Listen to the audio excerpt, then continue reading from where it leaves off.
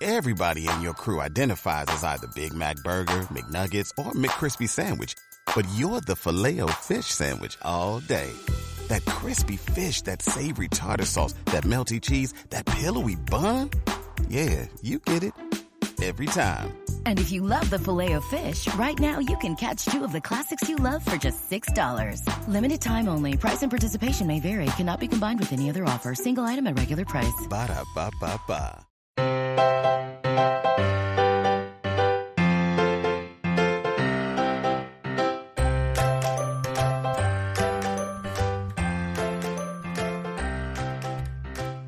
Hi, everybody. Welcome to episode 497 of the Professional Book Nerds podcast presented by Overdrive. This is Adam, and I'm not joined by Jill today, but I am joined by basically, in addition to the podcast at this point, Mallory O'Meara from the Reading Glasses podcast. How you doing, buddy? Doing okay. I am honored to stand in for Jill. I'm always happy to be your glasses, tattooed, dyed hair person.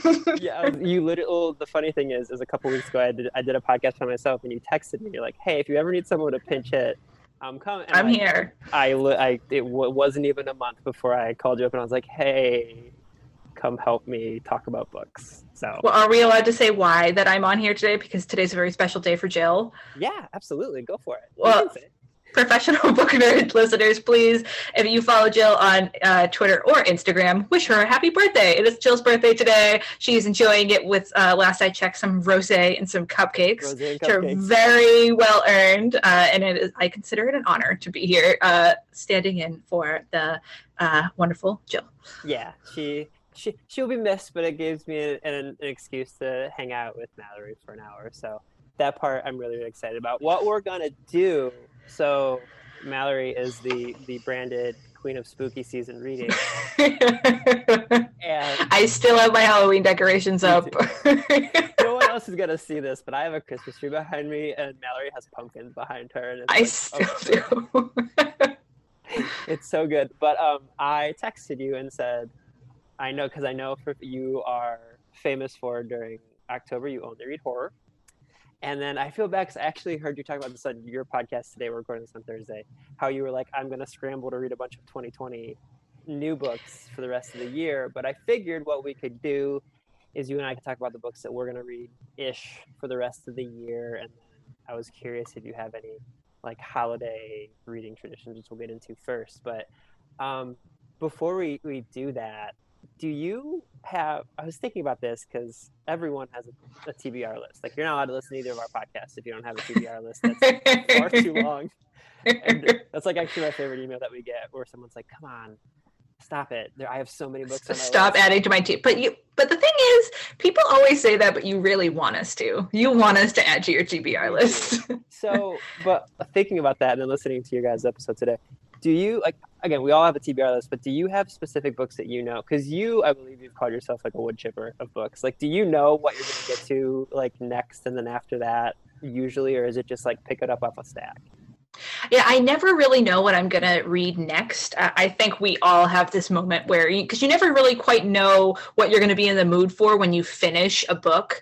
Because the end of a book is always going to be a mystery. Are you satisfied with it? Do you want something totally different? Do you want something in the same vein? Most of the time, regardless of what I'm reading, even if I enjoyed it or I didn't enjoy it, I like to read something very different just to get my brain out of there, because if I read two mysteries in a row, I'm going to start comparing the two, and I just don't want to get into that game. So I normally pick something of a very different genre, but other than that, I have no idea.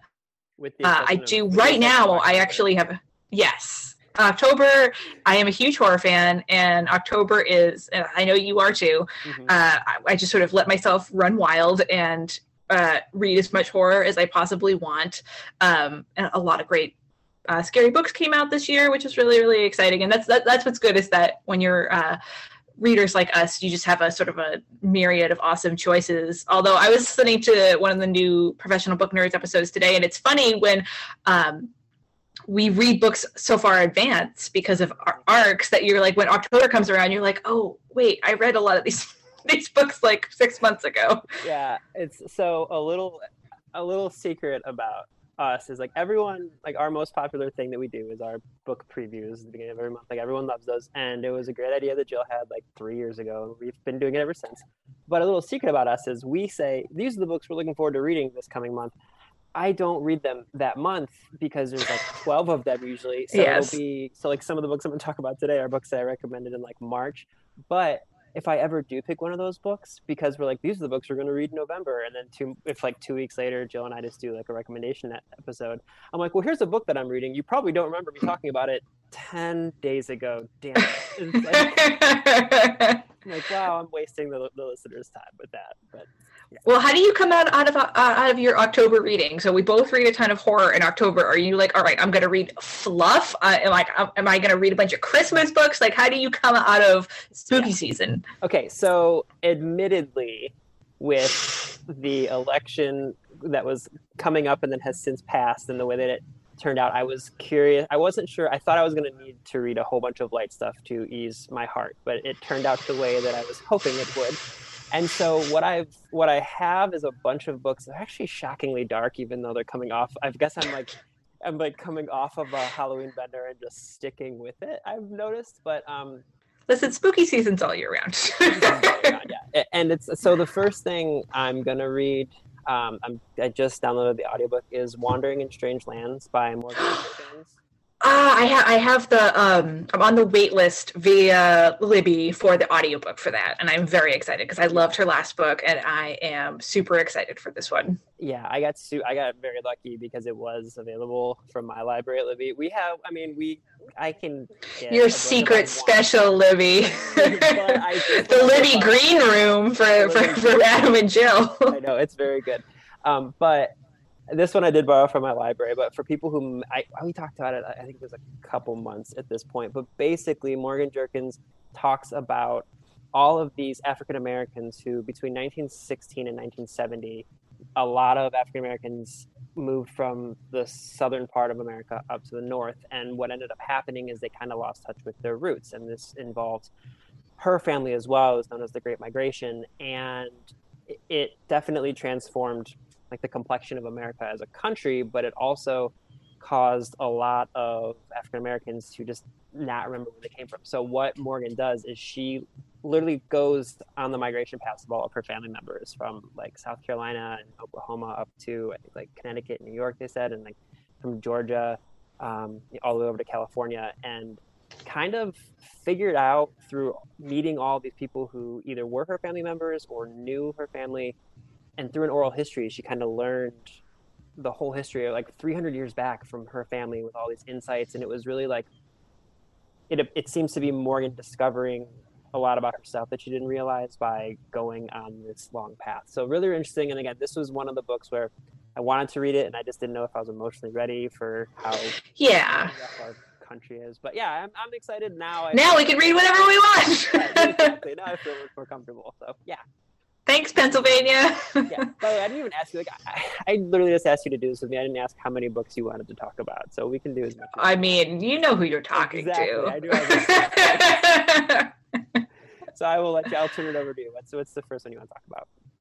So the first one that I just started reading last night, just cracked open, is so as you alluded to, what normally happens for me is that I let myself read a bunch of horror books in October, but as a book podcaster, it's sort of, I need to be keeping up with current 2020 reads that are happening, new releases that are happening this year. So both me and Bria, my co-host, always kind of tumble out of October going, oh no, we have got a bunch of 2020 releases to read. So that's sort of where we are. It's like I call it like the sort of 2020 read, the end of the year reads panic. Mm-hmm. And so the book that I'm about to talk about came out in September, but that was like a spooky season adjacent enough that I was like, I'll just wait till later. And it's a Body of Water by, I'm going to hopefully pronounce this right, Jennifer Natsubuga Makumbi.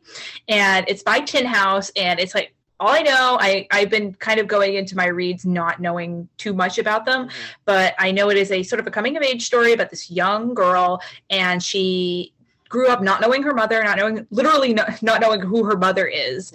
And so she goes on this journey trying to find the identity of her mother and enlists this local witch to help her out.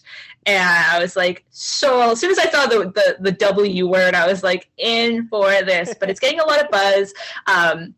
This author is very, very highly spoken of, and I'm really, really, really excited about it. I love coming-of-age stories that are framed in that kind of journey like that. I love found family stories and estranged family stories, and this one being involved with a witch. I was like, oh, I'm so excited about this. It's going to be great. But I literally just started just the first chapter, but it seems fantastic so far. It is a honker. It's a big book, but I'm excited to read it. What's your next pick? So speaking of witches, unsurprisingly, I also have a witch-related book. I love how we're both now that we've moved away from Halloween, we're going to talk about different We're detoxing from Halloween it's funny because you could do kind of like a Halloween detox with Halloween adjacent things that are not actually scary, witch books and things with Halloween elements that aren't actually horror books. Oh yeah, 100%. You could do I read Alice Hoffman's latest book in the Practical Magic series. Oh yeah, there you go. Yeah, I read that one and I was like, it's about quote unquote witches, but it's not spooky at all. But so the one I want to talk about is Kingdom of the Wicked by Carrie Maniscalco. Ooh, yeah. I don't even know what this is, but I'm like, give me that title. Oh, you're gonna love. So just so you know, oh wait, I'm trying to think. This is either one of your or Bria's creepy things. There's a giant snake on the cover. It's me, but okay, it's fine. I will say the cover looks a lot like Ninth House on Lee Bardugo. It's a book that I read and enjoyed. I can overcome it if a book is really, really good. Just keep the book open. Don't. There's a reading it. Just never stop reading. Exactly. That's a very Mallory thing. Never stop reading. So this is a story of there's two sisters and they are witches who live amongst humans, and as witches do.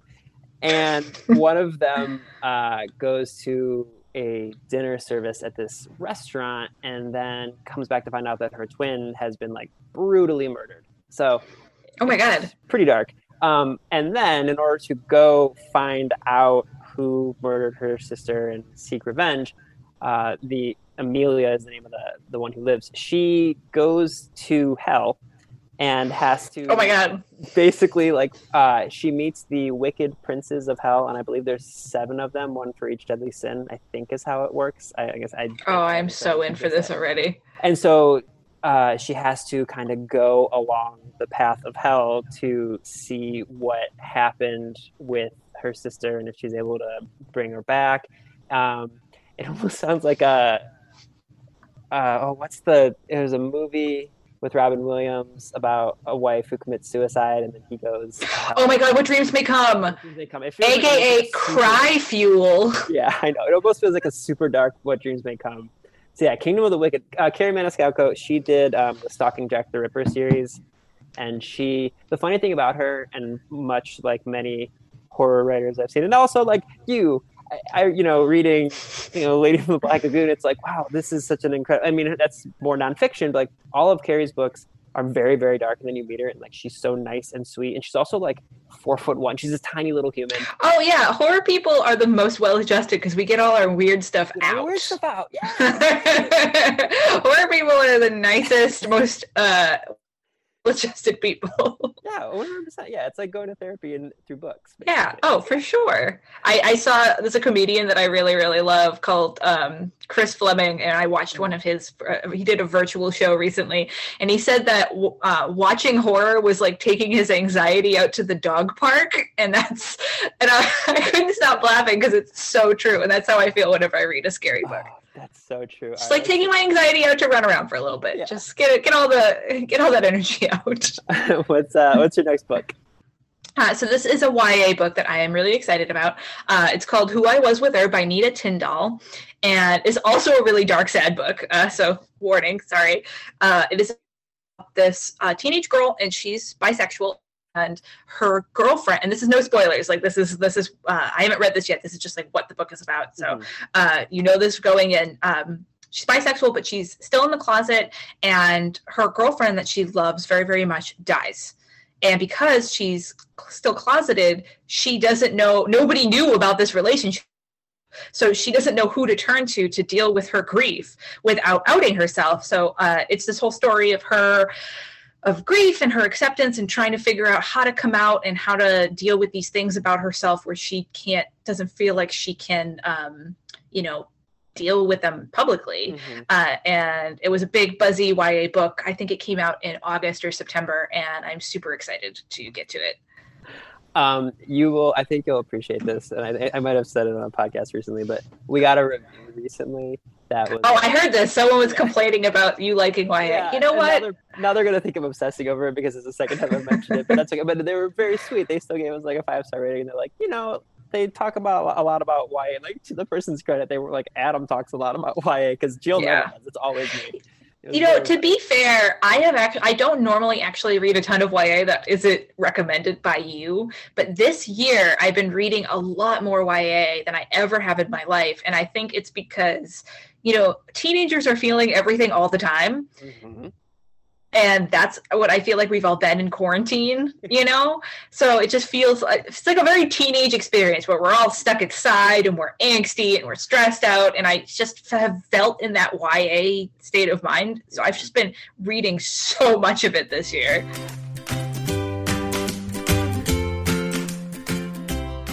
I want to take a quick break to talk about today's sponsor. We're only a few weeks away from Giving Tuesday, an international day of charitable giving at the beginning of the holiday season. If you want to be confident your dollars are doing the most good they can, go to givewell.org. For over 10 years, givewell.org has helped donors find the charities and projects that save and improve lives most per dollar. Here's how.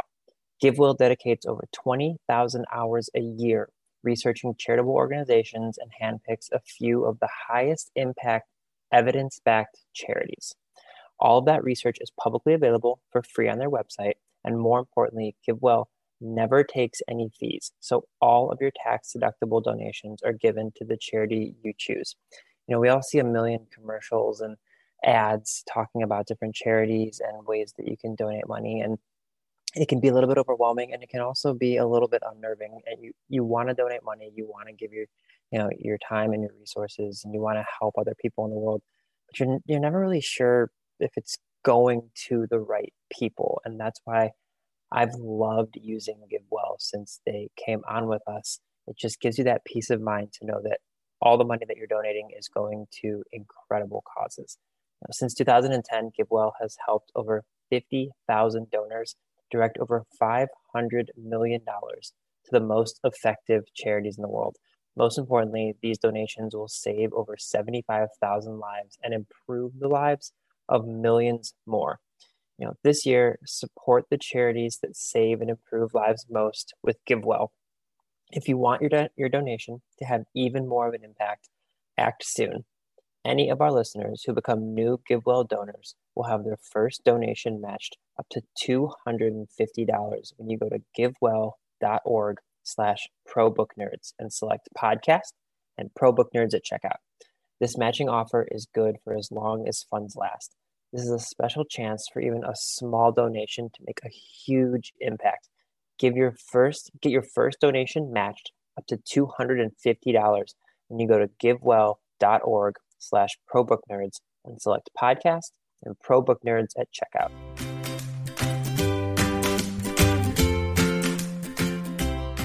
What is your next book? I have to say, anytime you or Bria are like, yeah, I heard about this book in Professional Book Nerds, like I wear it like a badge of honor more than like any other person saying that they got a recommendation from me. You guys are like our podcast neighbor. Exactly. That's the thing is like I joke around with everybody. I'm like, yeah, we just started a podcast to make other podcast friends, but with you two, it's like it's true. It's 100% true. It's very real. Okay, so my next one just came out this month, and I might have talked about it briefly, but it's called Fable by Adrian Young, and I'm cheating a little bit because I just finished it today. Ooh! It is, first off, the cover is like, it's there's this like red-headed female who has these strikingly blue eyes, and it's like a very big close-up, and she has a ton of freckles, and in her eye you can see a pirate ship, because this is one of the things that falls into my wheelhouse, which is badass lady pirates. And this sounds amazing. It's so good. So first off, the main character's name is Fable, which I'm stealing for like a pet at some point down the line because it's just a great name in general. But Fable is this young girl who her father is the leader of kind of like a fleet of ships that they go, and it's not really like piracy, but they go and there's trade routes, and he makes a whole bunch of money in kind of shady ways, and the book starts more or less with her getting dropped off on this island by her dad, and it's like this cutthroat island where he's like, hey, I'm gonna leave you here, deuces. Bye, small child. Have fun. He's like, if you survive and come find me, I'll give you your inheritance. And she doesn't know what this inheritance is, and so she spends the first part of the novel like saving up money. And the way that she does it is she dives like deep underwater and basically like scavenges for like pyre and gold and stuff that she then sells, because she's one of those people who can like hold her breath for like minutes upon minutes at a time underwater. Oh my god. Hopefully it's not an Ovaltine or a Christmas Story situation where it's just like, in your inheritance is a lifetime supply of Ovaltine. Yeah, it's not. I can say that it's not. But, she ends up meeting this crew that she goes with, and she goes on this journey to find her father and to find out what her inheritance is. And lo and behold, it's not what you would expect. And it's just like every single book that is about like a YA or an adult book that's about like pirates, especially badass lady pirates, those are my favorite ones. But I'm always blown away because like this writer, Adrienne Young, is supremely talented.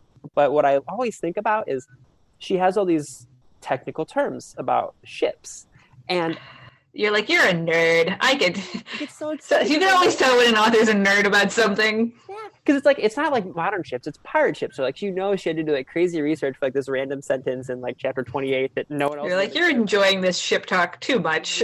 So happy. Yeah, exactly. It's just like, I always find delight in that, where I'm like, these people are spending one book of their life about pirates and they're going to learn all they can about it. So yeah, Fable, it's really fun. It's part of a duology. So I'm going in expecting that I'm going to have to wait a year for the resolution, but that's okay, because it was really fun. So that's how you know you really love a book, when you were ready to commit to it.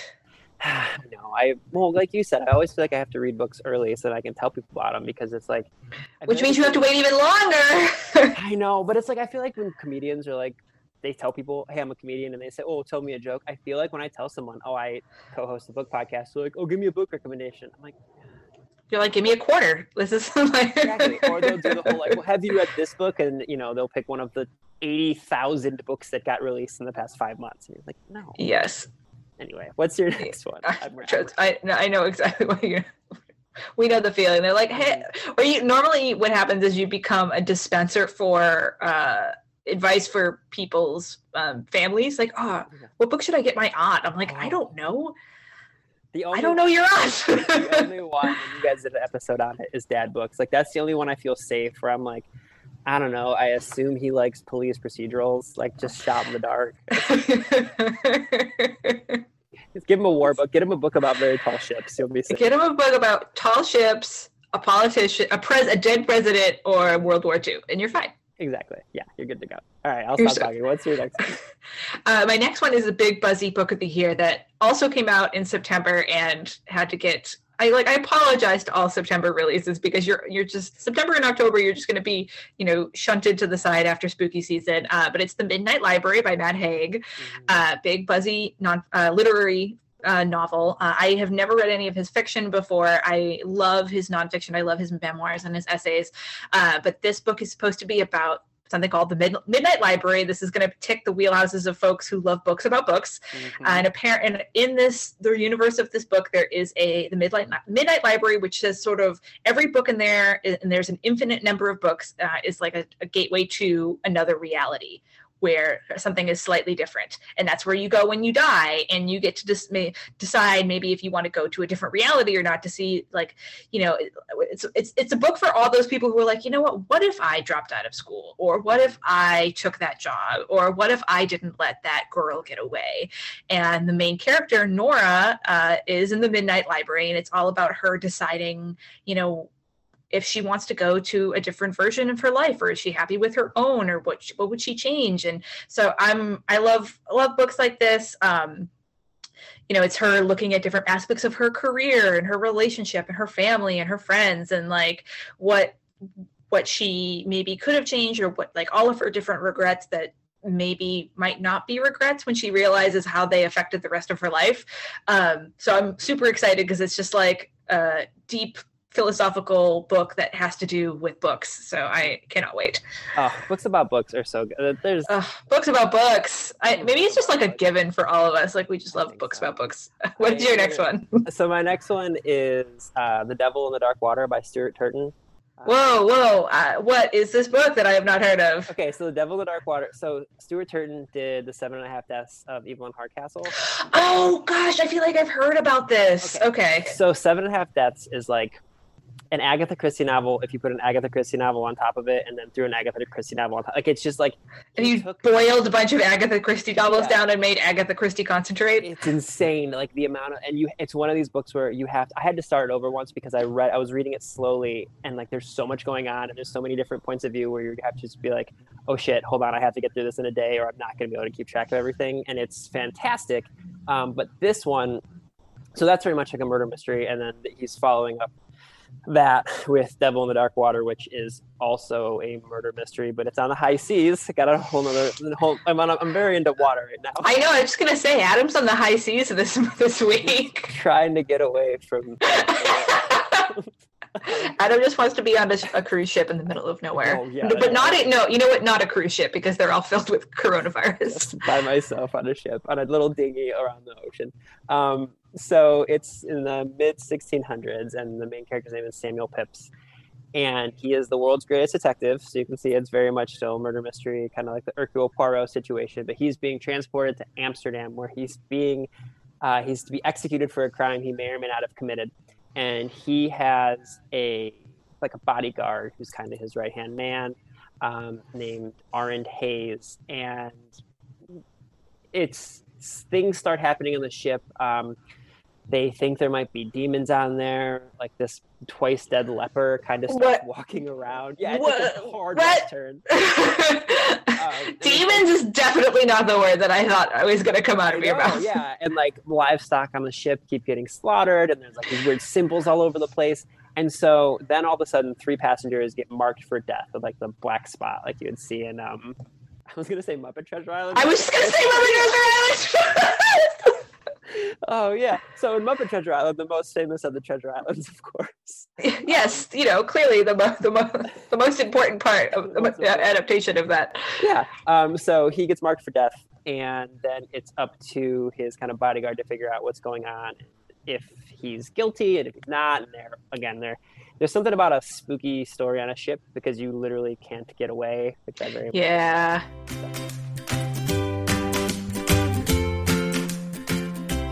I want to take one more quick break to talk about another sponsor of the podcast that we love. So ladies, listen up. Not only do men have more life insurance than women, they also have twice as much coverage. Jenny Life wants to shrink that gap. It doesn't matter if you're a working mom, single mom, expecting mom, single, or if your kids are 4-legged fur babies like mine and Jill's, you still need life insurance. You need Jenny Life.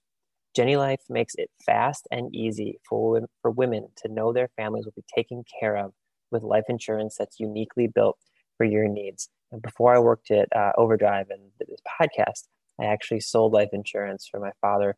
And it's something where it can be hard to talk about because it's something that you think you don't need while you're alive. But just knowing the peace of mind that you will have, that you can give your family things that they're going to need once you can no longer provide for them.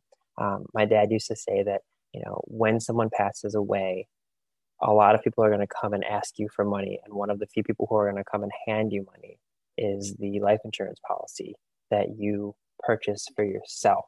So with Jenny Life, you can get your life insurance policies without blood work or unnecessary red tape. And you can do it all online from your own home. I don't know if you know this, but before Jenny Life, if a pregnant woman wanted life insurance, she'd have to use her pregnancy weight, which means higher rates, or the fact that, at one time in the United States, it was actually illegal for women to own a life insurance policy. So now that Jenny Life is here, it's so much easier. Jenny Life asks 5 simple questions. They curate plans from dozens of A-rated insurance carriers and give you a personalized, budget-friendly life insurance quote in seconds. For example, a healthy 32-year-old woman can get $500,000 in coverage for about $1 a day without ever stepping into a doctor's office. I always used to tell people when I would sell life insurance, if you can afford one expensive cup of coffee a week at someplace like, Starbucks or Dunkin' Donuts, something like that, you can afford a life insurance policy that's going to change the lives of your families forever. So, in order to learn more about Jenny Life and join us in making sure that you're keeping your family safe and sound, visit jennylife.com/PBN to get a free quote right now. That's jennylife.com/PBN for your life insurance quote today. jennylife.com/PBN.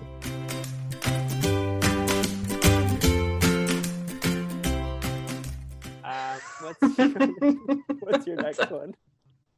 I love Moment Treasure Island so much. So good. My next one is Migrations by Charlotte McConaughey. I think, yes.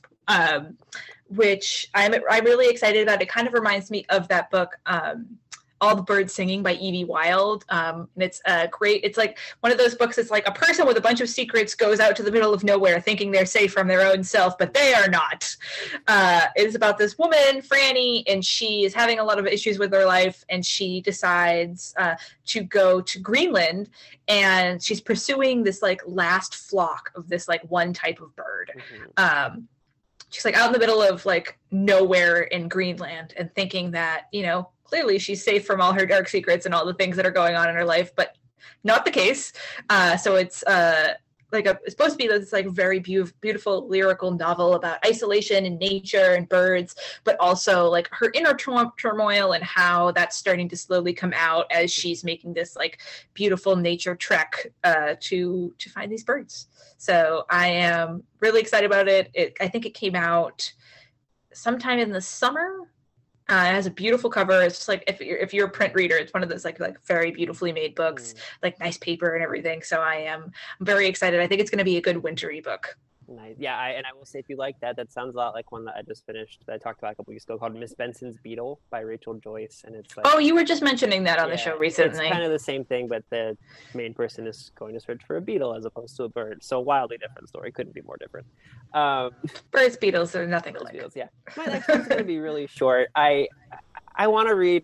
I want to listen to Ready Player 2 by Ernest Cline. It's Will Wheaton does the audiobooks, and like Jill and I talked about this. I'm fully aware of the problematic characters in Ready Player One. I totally get the. Everyone has a problematic fave. Right. Everyone does. And that's the thing. It's listen. I understand. I have Harry Potter tattoos in my arm. You're talking about problematic faves. Like it's stuck. It's there now. But Ready Player One. I'm very aware that like everyone says, and they're right. Ernest Cline kind of wrote a female character that's very like not a character, just like very much just kind of like the trophy to be won. And I get it. And I feel you. I get that, but I think you can also read books that are a little bit problematic if there's a part of them that makes you like just kind of happy. And like the part that everyone knows about Ready Player One, and I am the same way, is like all of the pop culture references and like the quest and the weird video game aspects of it. And Ready Player 2 sounds like just an extension of that, which is like another quest with a whole bunch of pop culture references. And like Will Wheaton is one of the best narrators in the world, and it's one of those things where like he's also really perfect for this story. Yeah, he's such a nerd. Yeah, so I'm just excited to spend a few hours. I know that I'll pour through that in one day and just you know what? Everyone has a problematic fave. Yeah, exactly. So what is your next one? My next one is another YA book. Sorry, folks who don't like YA. I'm so proud of you. I know. I'm very stoked. To be fair, I get my YA recommendations from two sources. You and a friend of Reading Glasses, Eric Smith, who is a YA author, but he's also an agent. So he a lot of YA clients. So whenever one of his clients comes out with a book, I get really excited. Yeah. And this one was no different because it sounds like extremely in both of our wheelhouses. It's called Surrender Your Sons by Adam Sass. And it is sort of, basically it's like a gay Lord of the Flies. Yeah. So apparently it's about this gay boy named Connor, and he is sent to conversion therapy camp. But when he gets there, he realizes that there is somehow even darker things going on than conversion therapy, and he like makes it his mission to save all these other teenagers who are in peril, but also exposing this like bad, scary slasher stuff that's happening at the camp. And it sounds amazing. I'm really excited about it. So yeah, it was pitched. I see a lot of people talk about it as just like a gay horror even more horror-y Lord of the Flies. Again, we'll see this. You said that and my mouth opened. I was aghast. I stumped Adam with a scary YA, folks. Everyone please be proud of me. I'm so on this. This looks amazing. I know, I'm super excited about it. Amazing. Okay, I have one more of these and then I'm going to bug you about like romance, or not romance, Jesus, like holiday traditional nostalgic read things. So although funny you say that, because there's a lot of holiday romance novels that's true, that we were looking at recently for reading glasses reasons. Lots of cozies like that, yeah. Okay, so my last one is the Neil Gaiman Reader. It is a collection. Oh yes, I saw him holding it on his Instagram. It's like a doorstop. It is a doorstop. So I got to watch him do a.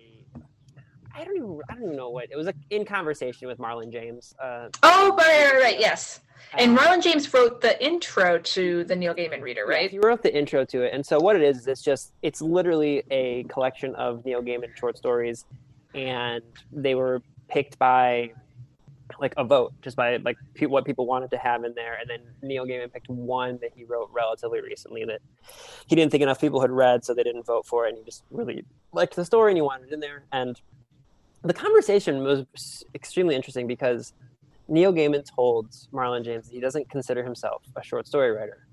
And then, as you said, you look at this book that he releases that's not even near all of his short stories, and it's like 900 pages because he's written so many short stories. And it was just interesting to hear their conversation back and forth about how they write short stories, and also like Neil Gaiman spoke to somebody who I can't remember who it was, but it was like his favorite short story writer, and the guy basically said, he's like, think about it as if you're writing a 25 chapter book and your short story is chapters 24 and 25.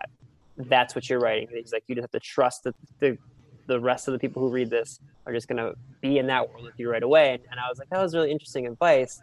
But then I don't know, it was just the thing that they were doing, which was the most impressive thing I've ever seen. I fancy myself a book nerd, obviously, but like Marlon James would, a professional, you might say.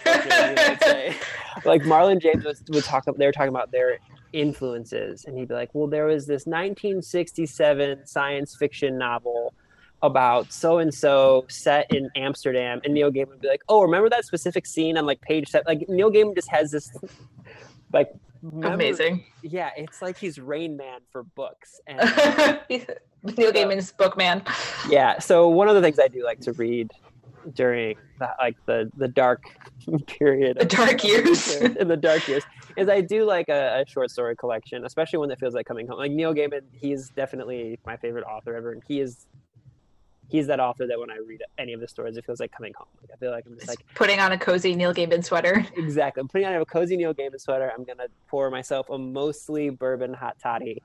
And just a hot bourbon. Just a hot bourbon. It's just a hot bourbon with a lemon.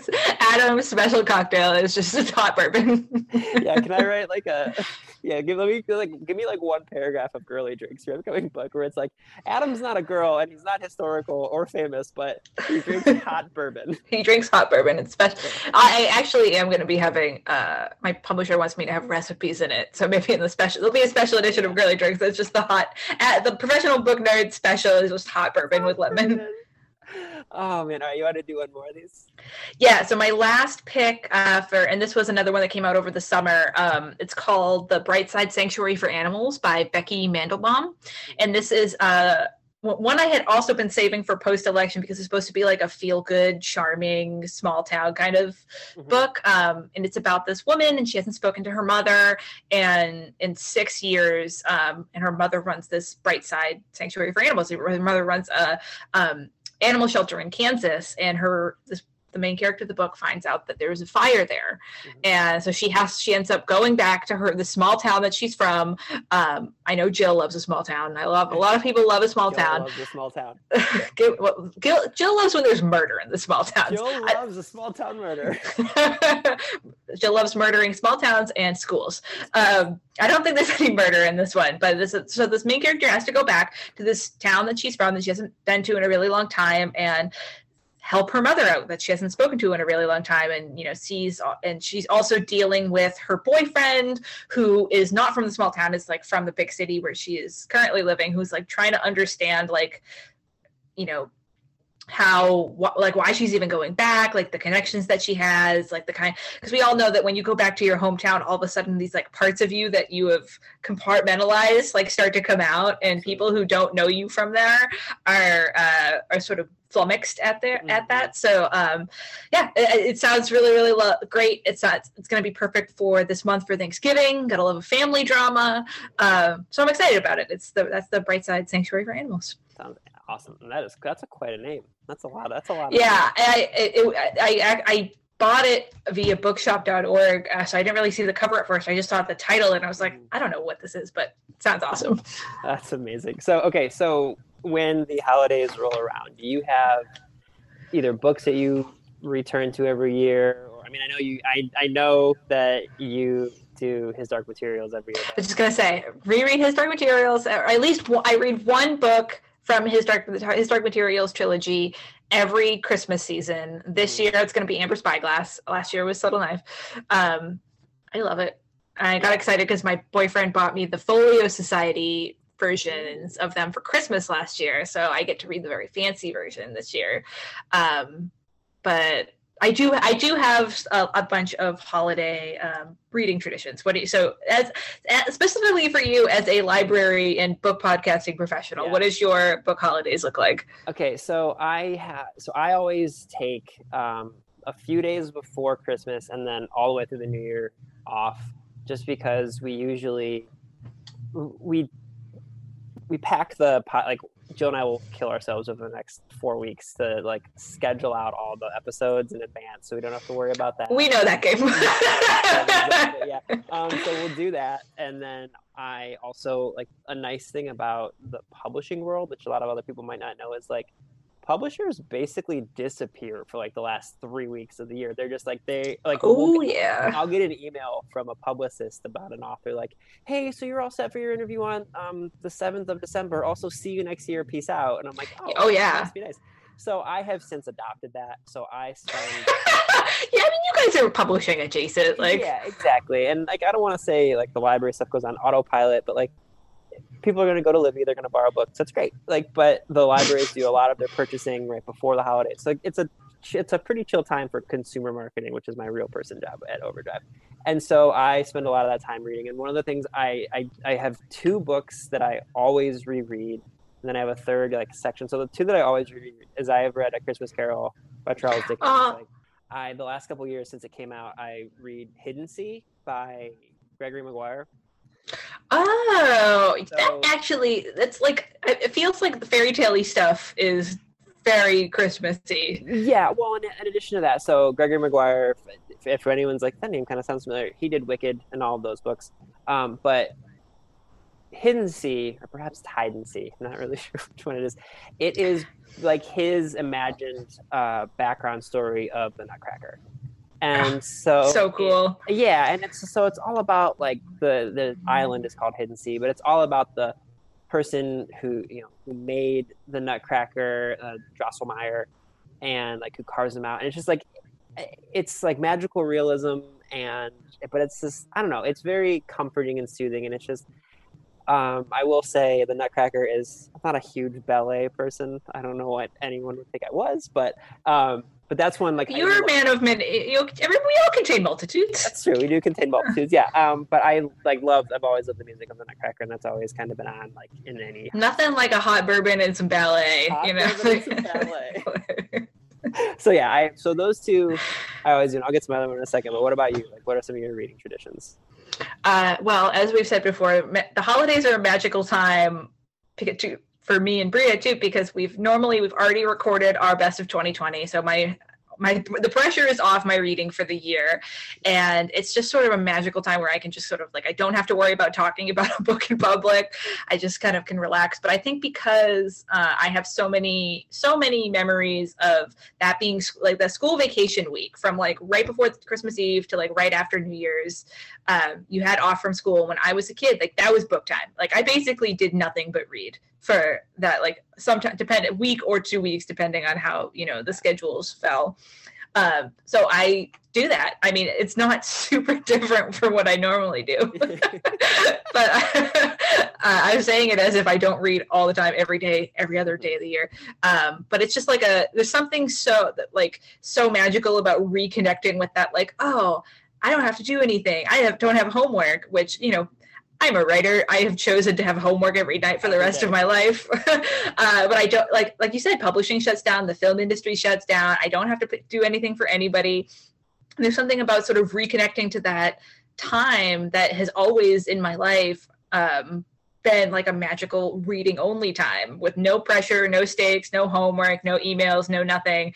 And just like jammies all day, reading all day. And I normally am not a huge fantasy reader, but definitely maybe because it's the time of year I always reread his dark materials, but that's the time of year where I actually crave fantasy. And not even just like cold, weathery, dragony fantasy, but just like any kind of fantasy. There is a series that I've been wanting to read. Oh my gosh, I'm going to try to remember the name of it. It's Winter something. It's a whole, I'm sorry, listeners, I'm holding this book up to Adam. This is absolutely useless to you as podcast listeners, but it's called A Winter's Promise by Christelle Debos. And I found out about it because my friend Emily Duggan, who is a author and librarian, I know, friend of professional book nerds, she posted about it on her Instagram, and it's translated from the French, I believe. And it just like looks like this amazing YA fantasy series. I think there's 4 books in it, and because when she posted about it on her Instagram, somebody said something that it's similar to his Dark Materials, and as we know, that's like an extremely easy way to get me to read something. So I'm really excited about it, but I always kind of pick like a chunk of fantasy books to read for the holidays, and that is the first one on the list. So I am super excited. I will also be drinking hot bourbons. I do love I love a hot toddy. I really, really do. It is ultimate, and it's been very chilly here. I live in Los Angeles. It's been very cold, with air quotes. Yeah, but it's been in the 40s every morning. That is extremely cold for Los Angeles. But yeah, I'm excited to just sort of, oh, sorry, there's a helicopter going over. Sort of sit on the couch for a week and do nothing but read and eat snacks. Yeah, I know, it's the best. We always have so many leftovers from like various family things. I don't know if we'll get those this year, but have you read Winter Song by S.J. Jones?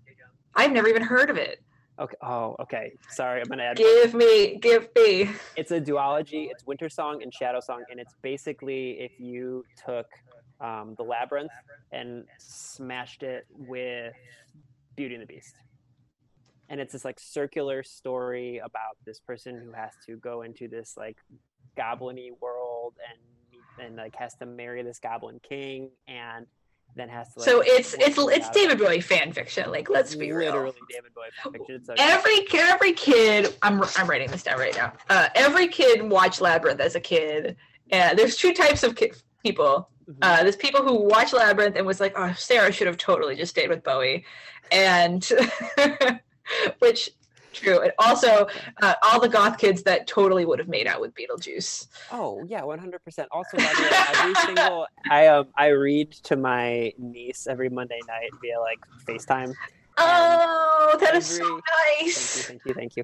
Every accent I do for every character in every book is Hoggle from The Labyrinth. Like, I can't get away from it. I'm just like, this is Hoggles. And you're just like, oh, shit, I'm just... Oh. Yeah. I'm just like, I'm Hoggle for everything. Yeah, I'll be like it'll be like, this person's Scottish. So I'll be like, that's not fair. I'm like, no, that's just still Hoggle. It's fine. My last thing is I always read an Agatha Christie novel. Just like, that's Cozy Mysteries, good. Yeah, I pick one. I mean, usually last year I did Hercule Poirot's Christmas, which is very on brand because it's literally a murder on Christmas. But yeah, I'll just go back, and I love all the Poirot books. I love all the Miss Marple books. But just, a cozy mystery where like I know there's going to be that traditional Agatha Christie like great reveal at the end, where it's just like, even if the breadcrumbs weren't exactly dropped throughout the book, she's just like, watch my prestige, like watch what happens now.